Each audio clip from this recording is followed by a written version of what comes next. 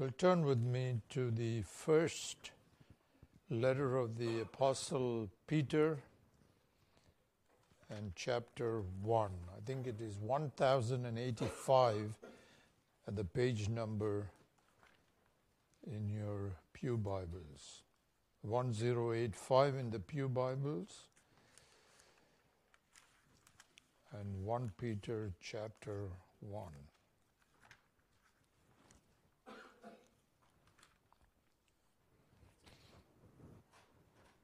We want to consider verses 3 and 4 in particular, but I'm going to begin reading at the very first verse. 1 Peter 1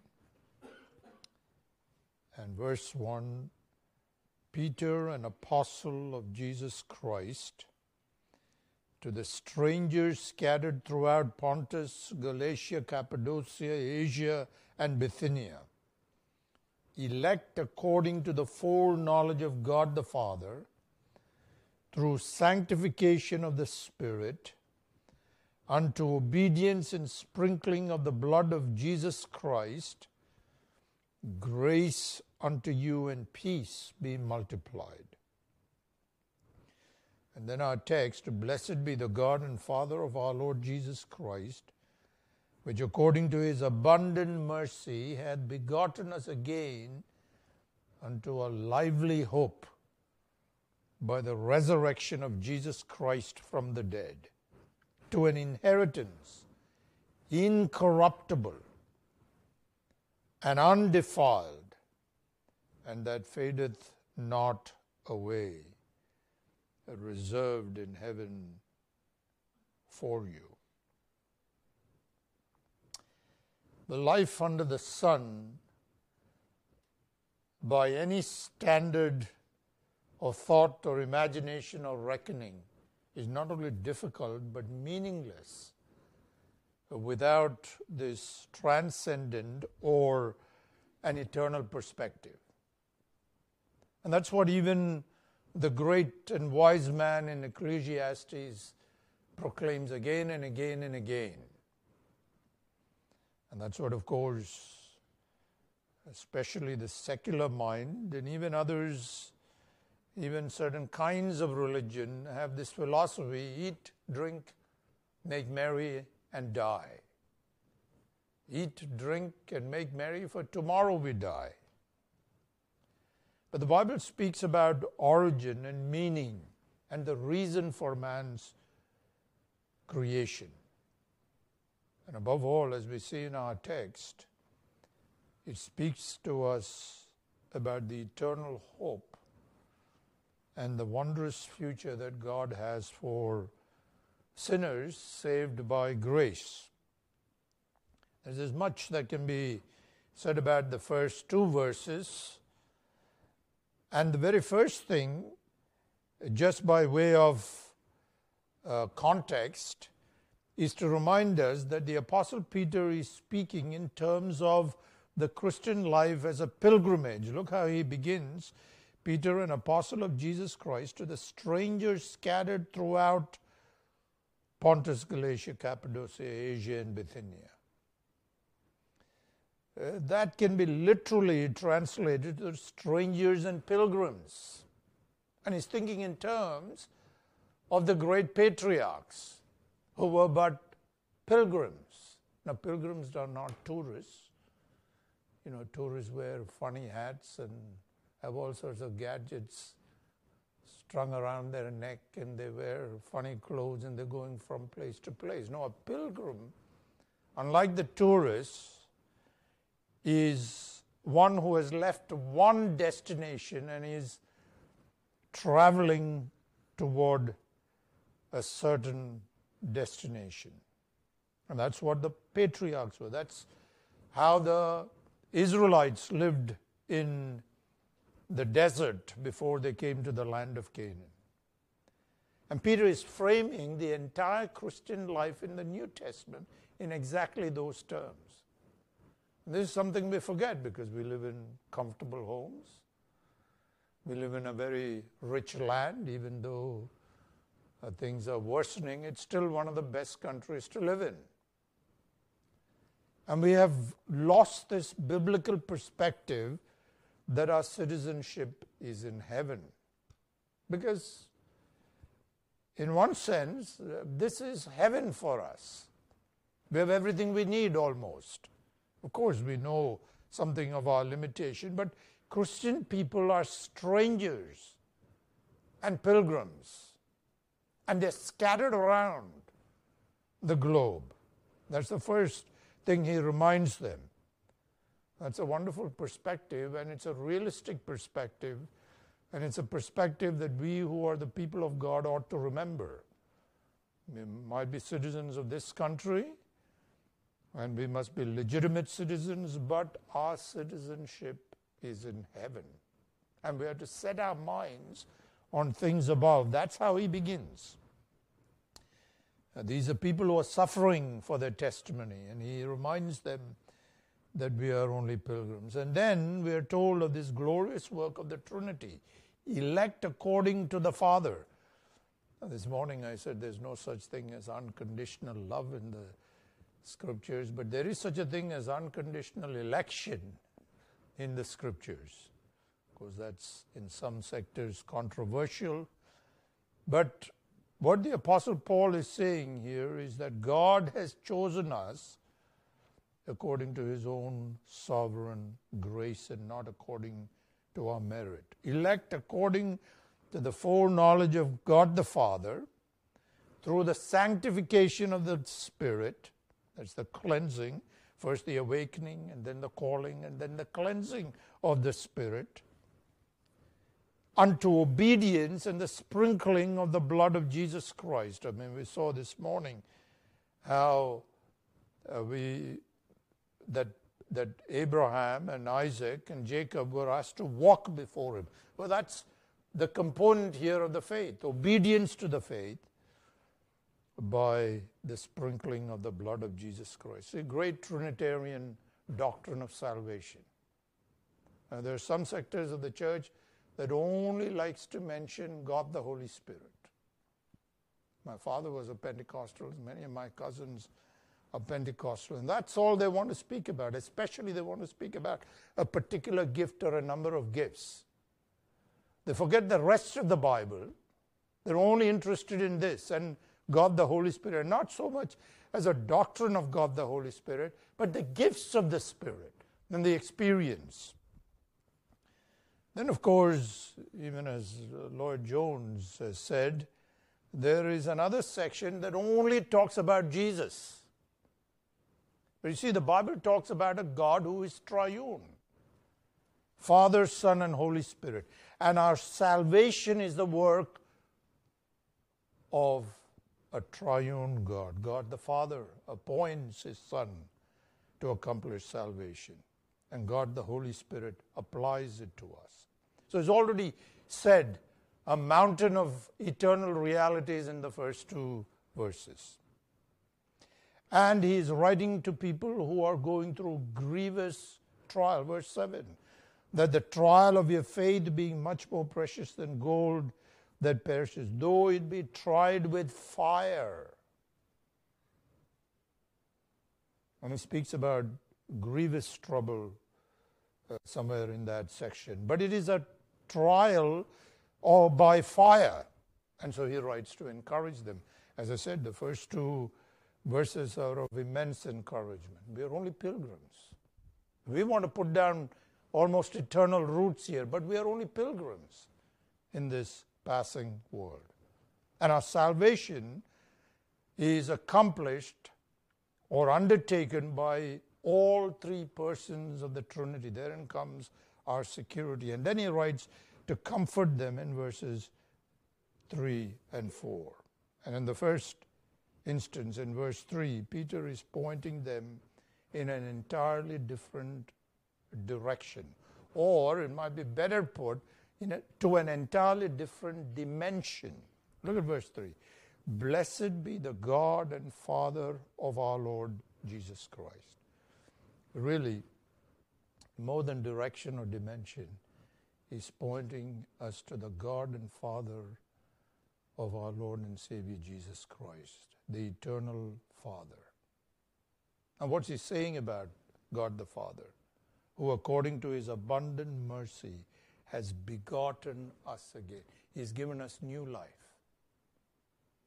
And of course, there are two principles, we're not schizophrenic, but there are two life principles. There is the old principle remaining in us.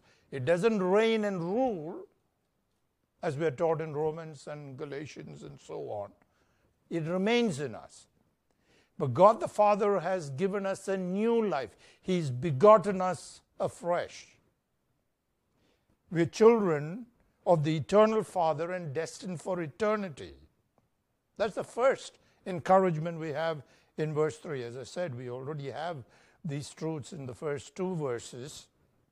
But he's speaking about the blessedness of God the Father, and in particular, the blessing which he bestows upon us is that he has begotten us in his abundant mercy. Professor John Murray, if you've ever read any of his writing, he's not easy to read. He's very condensed. One of the great minds of the 20th century, one of the greatest of minds. He says this in his collective writings and also in his book, Redemption Accomplished and Applied. He says this, that adoption is the highest blessing that God the Father has bestowed upon us. Think about it. God could have forgiven us without adopting us into his family by union with Christ. He could have brought us to heaven without adopting us into his family. But what he's done is, above and beyond forgiveness, we reduce salvation to all kinds of secondary truths sometimes. Yes, forgiveness, that itself is an infinite grace. But he's done much more than that. He's given us new life, and he's adopted us into his family. Now we are the children of the living God. Now, how is that possible? Well, we can't know the exact mysteries of how God does things. We don't even know how our physiology functions, let alone our mind functions. But we know this, it's because of the union with Christ. When two people get married, there is a union that goes far beyond anything we can describe.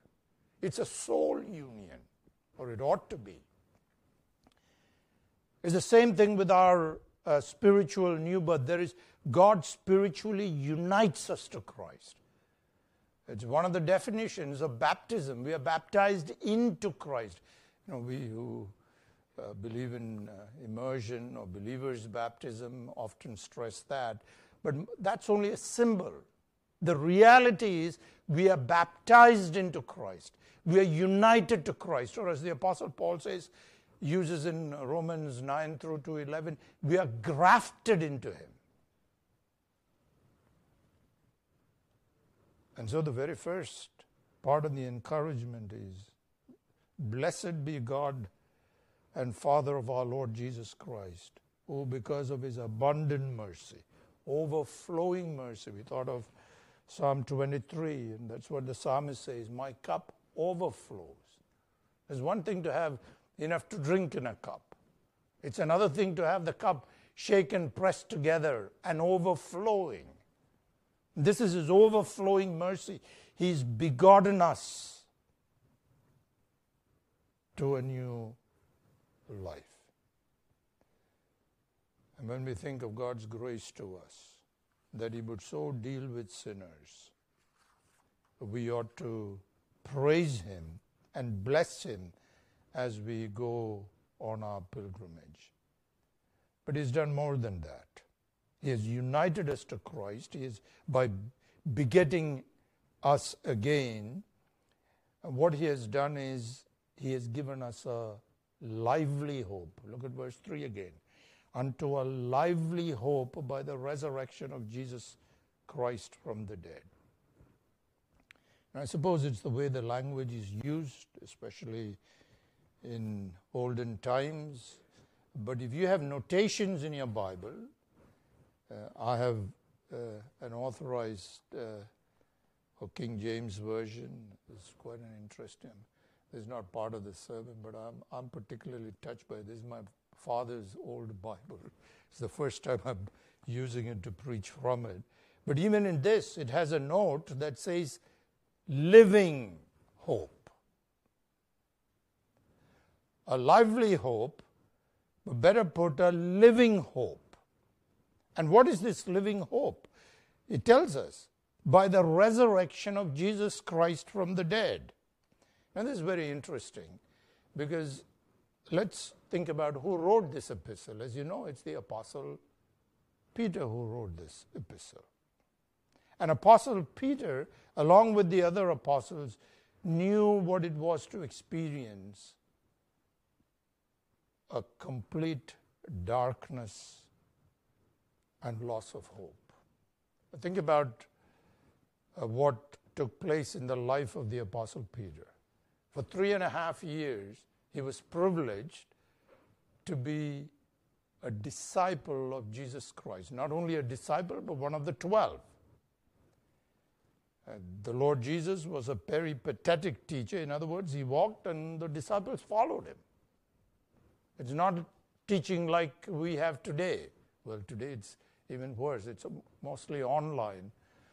And if you go to school, there are so many teacher-free days. But these are teachings in an intimate form.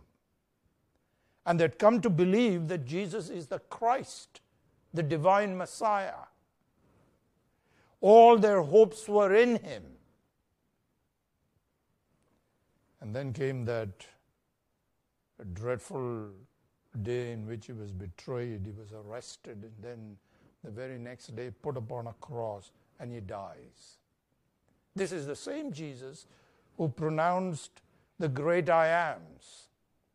This is the same Jesus who said, I am the resurrection and the life. Remember, he did not just say that I can resurrect, I can give resurrection, I have the power of resurrection. He says, I am the resurrection and the life. The one who said, no one can take my life from me. You can only imagine the darkness of their hope and their lives. Some years ago, many decades ago, I hope you don't mind me quoting a pop singer, but there used to be a singer called Don McLean, and he wrote a song called The Day the Music Died. It was all about one of the great icons who died in a plane crash. And he writes this soulful music. It was a very famous song throughout the world, The Day the Music Died. And he's speaking of the world being without music, or at least the music of this person. Now think about for a moment, if there was no music in the world. I'm not just talking about the junk or most of what is called music these days. But think about the gift of music that God has given to his creatures. And if there was no music, what a dark and hopeless world it would be. Even sad and soulful music somehow seems to express our mood and relieve us of tension, and it soothes our soul. But of course, this is in terms of the Lord Jesus himself. He knew what it was to experience hopelessness. The disciples, including Peter, entered into a dark and hopeless state. Now, you might have had people who are closest to you die. It's one thing when a child loses a parent, especially if the son or daughter is grown up, you expect that. But think of as someone who is closest to you. It can happen to single people. You might have a great and bosom friend, and you lose him or her.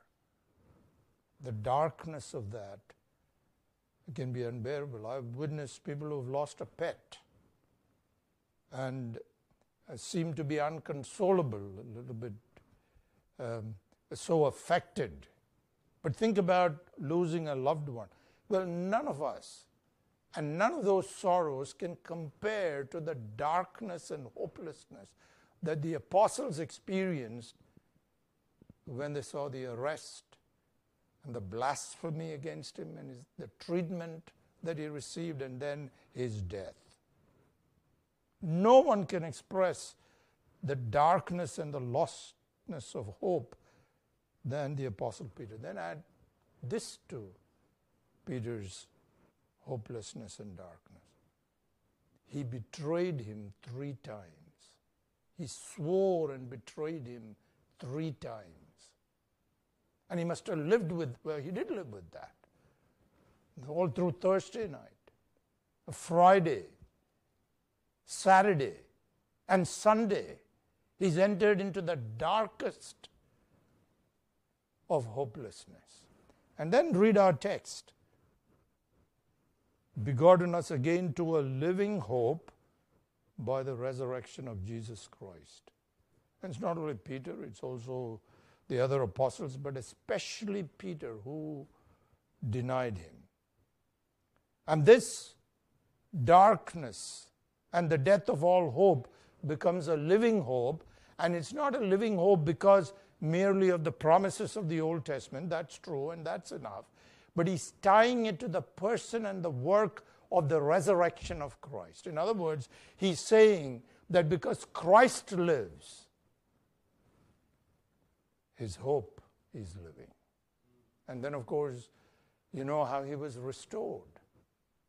The Lord comes to him and he restores him.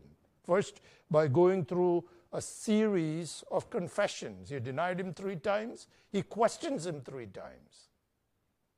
See, we live in an age of superficiality. Our repentance is superficial. Our preaching on repentance is superficial. But the Lord does not deal in a superficial manner. He deals with him as is needed. And the glorious resurrection of Christ becomes Peter's living hope. In fact, the Lord Jesus, right throughout his ministry, brings this up. He speaks about his death and his resurrection according to the Scriptures. What's interesting is that by and large the apostles could not grasp it, and we mustn't think we are somehow superior or more enlightened than them. First and foremost, they couldn't understand a suffering Messiah and a crucified or a dying Messiah. That was not in their imagination. By the way, there are large sections of the church that only speaks about triumphalism and victory. They have no theology of suffering, even now. But then he spoke of his resurrection. Repeatedly we are told in the Scriptures, he taught them about his death. He must go to Jerusalem, suffer and die, and then be raised again on the 3rd day, when none of those things registered until his resurrection. And when he was resurrected, he taught them from the Scriptures, from the Old Testament. We have the inkling of that even in Genesis chapter 3, but right throughout the Scriptures, in the Psalms. We have it in types of Joseph and his life. We have it, of course, in Isaiah, the great servant song, and Isaiah 53. So now his hope is tied to the Scriptures and the living Christ to which the Scriptures prophesy. So when we think about ourselves, when we think about our hope is not tied simply in propositions. Propositions are important. That is, truth claims or the promises of Scripture. They're absolutely important. They're foundational. Our faith is built on the prophets and the apostles, meaning the prophetic writings and the apostolic writings. But what they confirm is that Christ would not only come and die, but he would rise again. So where does our hope and our certainty lie? In the resurrected Christ. If you read 1 Corinthians 15, as I'm sure you've done, Paul lists all the eyewitnesses, and he begins with the witness of the prophetic Scriptures, that is the Old Testament Scriptures. And so when Peter looks at his hopelessness in sin, the hopelessness of his life, he looks to the living Christ. And not only that, he's thinking also of his own sin, isn't it? It is the death and the resurrection of Christ that brings the power of God to forgive the Apostle Peter.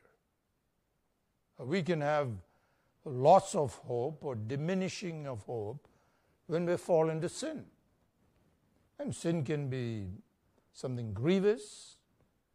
It can be just grievous, like not attending church, not attending to the means of grace. It can be a public sin, like Peter's was and David's was. Or, as I said this morning, it might be a sin of just numb distance from the God of grace. But in all this, our great hope is in the one who is living. It's not hope in the abstract sense. Our hope is the living Christ. That's what he says here.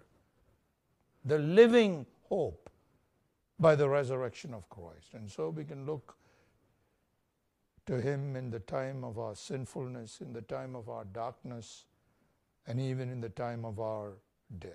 And even on Judgment Day, some of you might have had a crisis in your life. In 2013, December, I nearly died for about 30 to 40 minutes. I couldn't breathe. And I was thinking of verses. And the first thing that I thought about was I was concerned for my wife. But then I started to think that I'm not ready in myself to face God. But what is our hope? Our hope is this: the living Christ. On Judgment Day, we point to him who is our sacrifice, who is our mediator, and who is our righteousness. And so he encourages these people, and not only these people, but the people of God through all ages. Our hope is the living Christ. And the evidence of that is his resurrection from the dead, based on the prophetic scriptures and the eyewitnesses. And then, verse 4, to an inheritance incorruptible, undefiled, and that fadeth not. He is pointing us to the great inheritance which we have in Christ. Really, our inheritance in the highest sense is God himself. You remember how Jeremiah says, the portion of Jacob, that is Jacob, Israel, the second son of Isaac, the portion of Israel standing for the whole of God's people is not like unto them. For he is the maker and the former of all things. In other words, our inheritance is God himself. It's not that we will have a mansion, which is not what the text actually says. There are many dwelling places. We'll live in our Father's house. That's wonderful. But our inheritance is God himself. God is our portion.